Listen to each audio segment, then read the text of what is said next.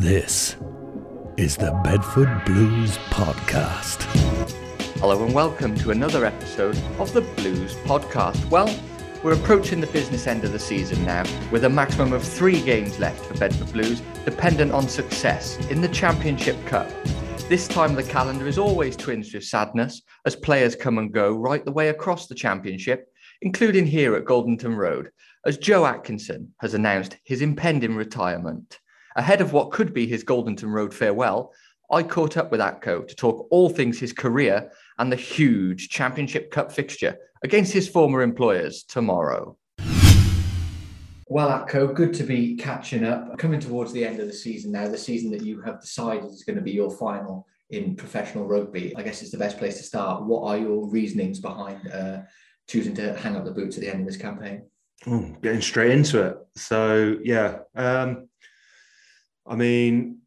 I think just for me, even though I'm still enjoying my rugby, still playing a lot, it's just like the right time to retire. So the body's still hanging on in there, which has always been a big focus. I've always said sort of throughout my career that I want to retire on my own terms. And sort of like you realise, speaking to some old lads that I know from years gone by, that you're lucky to retire on your own terms and without any major injuries and stuff like that. So that's been, I wouldn't say it's been a focus staying injury free, because as soon as I run out on the pitch, like you forget about it and I just want to get stuck into the game. But I class myself as being lucky to get this far without anything serious. So let's keep it that way. And then moving forward, it just means that I can enjoy retirement without any major knocks. You've obviously been extremely focused during the campaign. Have you had time to let it sink in yet that it's almost coming to an end? Yeah, it's funny you should mention that, because just driving in now, it is obviously with the cup competition, I don't want it to end, and obviously and hopefully that's how we're gonna give Pirates a real good game at the weekend. But then there's still then games to go. There's some teams, when they lost in the first round, that's obviously the season done and dusted. But we've potentially got 3 more games, and I really want to play all 3 games. So we know it's a semi-final away at Ealing or Atko. We know that. We don't know yet details on the final, whether it's home, away, neutral venue. I guess you've kind of got to look at Saturday as this could be your last time running out of Goldington Road. Will it hit you as you step out onto the field that this could be the last time in front of the home fans? Yeah, I'm sure it will. Yeah, running through the crowd as we go onto the pitch, kind of thing, is probably going to feel quite surreal, and just got to make sure I stay in the moment and enjoy every moment as it happens, kind of thing. You don't want to look back and have blocked out all of the Goldington Road faithful, kind of thing, because you want to hear it as it happened. And at the final whistle, will it maybe take you a little bit longer to walk back to the changing rooms? Will you be trying to take it all in, that kind of atmosphere? We might have a final, but we won't know at that time where it is. Yeah, we'll only know if we've progressed to the second final. Will it take you a little bit longer just to walk back to the changing room, soak it all in? Yeah, it might do. Yeah, I mean, it's I've enjoyed running out at Goldington Road every time. So the walk back in might be a little bit slower. Might have my son with me as well, so it'll be nice. Nice one. If it is the last game at Goldington Road, then we'll have a cracker. It's strange to look at positives and negatives to finishing your playing career. I'm sure the positives are very easy for fans to understand. Your body won't take as much of a battering. You'll find certain things like that. Just maybe pick out one negative on and off the field that you're going to miss the most when your career comes to an end in a couple of weeks. Like the negatives, I'm not going to miss waking up sort of Sunday morning feeling like a plank of wood and not being able to get out of bed. So that's going to be something that I'm looking forward to not feeling like. And it's funny, I remember back to when I first started playing proper sort of men's rugby, and you recover a lot quicker. And then as the years have slowly ticked by, I can remember some of the older lads, they'll go out onto the training pitch and it would take them a good sort of 10, 15 minutes of stretching and jogging and stuff to get that body moving. And I'm not quite at that stage as well, but it's certainly something that those aches and pains and stuff that I'm not going to miss.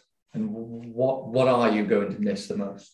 I suppose it's just like the day-to-day coming in, and it is a job, but we come in and you play and you train with your mates. That's the amazing thing about professional rugby, and I suppose other sports as well. But when you have a real close-knit team, that it's training, it's your job, but at the same time you're doing it with your mates around you, which is just it's amazing. And I don't think there's many other jobs like that you can say you bond quite like you do, because you realize you go out on the pitch on Saturday and you're putting everything on the line. You're putting your body on the line, and some lads obviously come off worse and stuff like that, but then you all come together and you realize that that's why you're doing it, because of the guy sat across the table and sat next to you, kind of thing.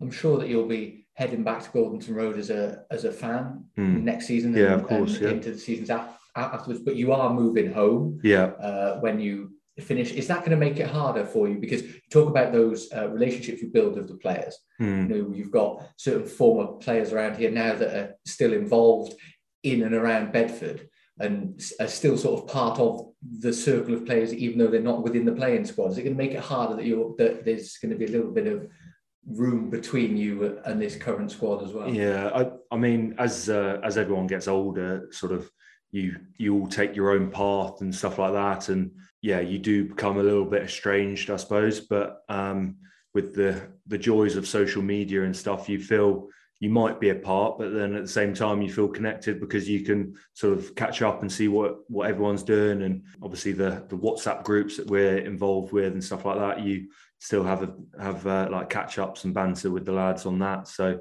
I'll be moving away, but at the same time we still keep in touch. And for instance, from teams previously, I've so some of the Cornish Pirates lads and then the Scottish lads, and even my uni friends, like we still catch up from now and again.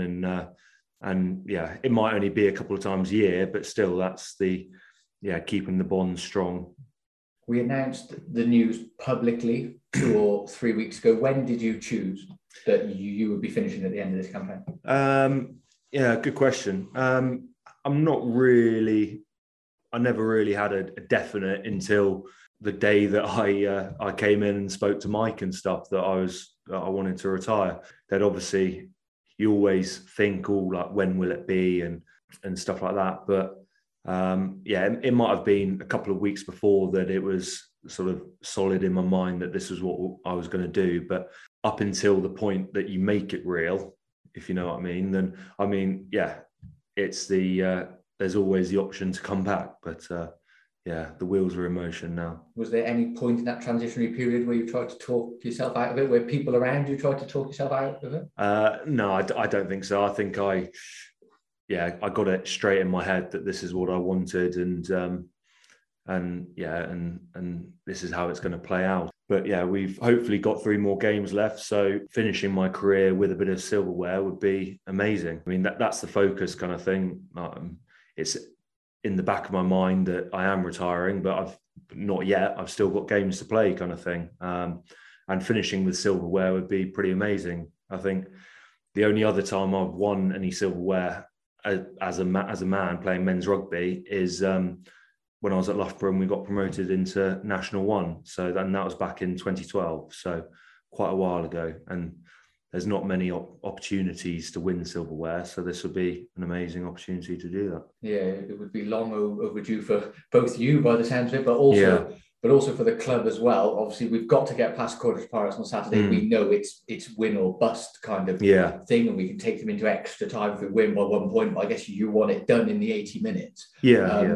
What are we going to be taking out of the game that we just played on Saturday going into this one, and what are we going to change to try and get the result we've probably deserved across the 3 games we played against Pirates but haven't managed to get so far? For those of you that don't know, like we lost by 1 point, and it was the last try of the game, last sort of minute of the game that we actually lost it. So we were in a commanding lead sort of the first 10-15 minutes of the second half, and then we took our foot off the gas kind of thing and let it slip. So it was down to us on the pitch. But we showed that we could play our expansive Bedford way, and we scored some really good tries, some clever forward tries, and and a couple of breakaways and stuff like that, and a couple near misses that we should have scored off as well. So there was a lot of opportunities to put the game to bed. I think that's been, that's to be honest, that's a bit of a trait with the last couple of games against Pirates as well, is we've had the opportunities to do it, but then we've kind of fallen short just in the dying moments.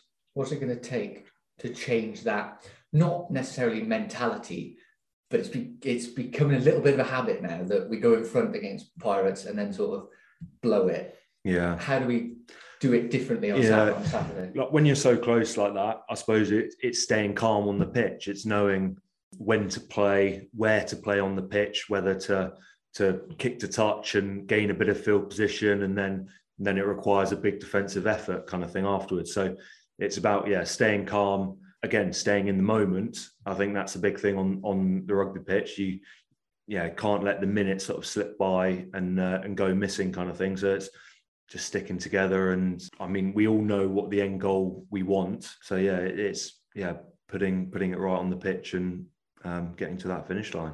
Since Rich left for Bristol on loan, you've obviously been captain for most of those games and have been part of what I would describe as the senior leadership group this season. Do you put any more pressure on yourself when those things, at Pirates don't particularly go well? Do you put more pressure on yourself? I don't know. I mean, I've got other lads around me. I'm obviously new to the captaincy, and I played a lot of games in the Championship up to being captain now, so I've got sort of that experience, but still it's not just a one-man sort of captaincy at the moment. I might be wearing the armband, as it were, but like talking to the other senior lads around me and stuff, and then we make a sort of a group decision on the pitch, which it's nice having the support of the other lads as well. Does that show how close this group is, that you've got that kind of transparency, that you all see each other as leaders and you take confidence in each other to make calls? Yeah, absolutely. Like rugby's not a game where you want to point fingers at someone saying, "Oh, like that was his call," blah blah blah. So we want to, if we're all on board with it, then we shoulder the responsibility together. Cornish Pirates is, if we get the positive result, we'll go to the semi-final. If we win the semi-final, we'll go to it. It's kind of set out what we need to do to win. So where they're like 3 knockout games now, aren't they? There's no first leg, second leg, that kind of thing. Does that make it a little bit easier for the playing group? You kind of know it's just a one-off game now. Yeah, just a one-off. Yeah, you're right. Yeah, that's the special thing about Cup Rugby, is that it is. It's been slightly different this year with it being sort of 2 legs and done on aggregate, but it's usually it's just knockout, which it is now basically for us. It's interesting looking at the stats. You look at the Cornish Pirates. We played the game last Saturday. Pirates scored 6 tries. We scored 4. We only lost by 1 point. It's interesting the different ways you can go about winning a game. Yeah. And Mike has spoken to me about we need to kick there. We need to go for the try there. We need to kick there. Yeah. Being a knockout game, I guess it's back to what we've done all season, which is one-off game, win it. During the season where we've potentially fallen short is that we've tried to always go for the 7 points. And I think we showed, you said the try stats, Pirates outscored us, but it's because we kept the scoreboard ticking over. We've got a brilliant kicker in Will Maisie, and with his range and stuff like that, we knew that certain penalties were a guaranteed 3 points. So why not take them and keep the scoreboard ticking over? And we forced Pirates to play until the death, play until that last minute for them to clinch it, which, Pirates has got to be one of the toughest places to go. It's obviously a really long journey from Bedford as well, being across country. Falling short. I mean, twice this season we fell just short down there. It's going to be quite similar this week. I think we need to start with a quick start and just keep that scoreboard ticking, keep it moving. We obviously want not just you, but the team to thrive this season and get the ending that we probably deserve for this chapter at the club. whether or not that happens, we'll find out in a couple of weeks, and you can only surmise if that happens at this point. But looking at your career with those potential 3 games to go, how do you reflect on your career as a whole to this day? Lots of ups and downs. I think unless you're in one of the top teams kind of thing, that's what a player's always going to say. You have some really unbelievable wins and stuff like that, and then you have losses where you should have won. I think I've enjoyed every minute on the pitch, and I've been lucky to be on the pitch quite a lot. So it's been a good career, and let's finish strong. Don't necessarily have to pick Bedford. I'm not going to try and make you do so, but if you could pick 2 or 3 of your favourite moments from your career so far, what would they be? So the win this year against Ealing away, that's very special for us. I was on the bench actually to start with, but then came on the last sort of half an hour and sort of helped steer the boys to a win, which was really special. Down in Cornwall, Pirates, that would be 2015-16 or 14-15. We beat Bristol down there, which shows even back then what a tough place it was. Yeah, that was special. And then I suppose going back to I mentioned before, university and winning National League 1 with Loughborough and National League 2, and then getting promoted into National League 1. That was very special. Well, Atko, it's been brilliant catching up. I'm sure I speak on behalf of all the Blues supporters in thanking you for your service to this club in the last few years, and we wish you well in your next chapter, and we look forward to welcoming you back as a fan to Goldington Road. Yeah, my pleasure. Yeah, thanks for having me, and looking forward to seeing everyone on Saturday for Ladies' Day. So we'll have a big one then. Well, that's all we've got time for on this latest episode of the Blues Podcast. Don't forget to join us at Goldington Road for Ladies' Day, with multiple online ticket offers available right up until kick-off.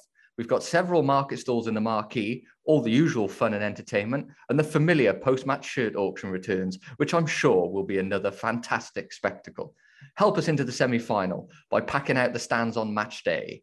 Simply head to www.bedfordrugby.co.uk/tickets to secure your spot.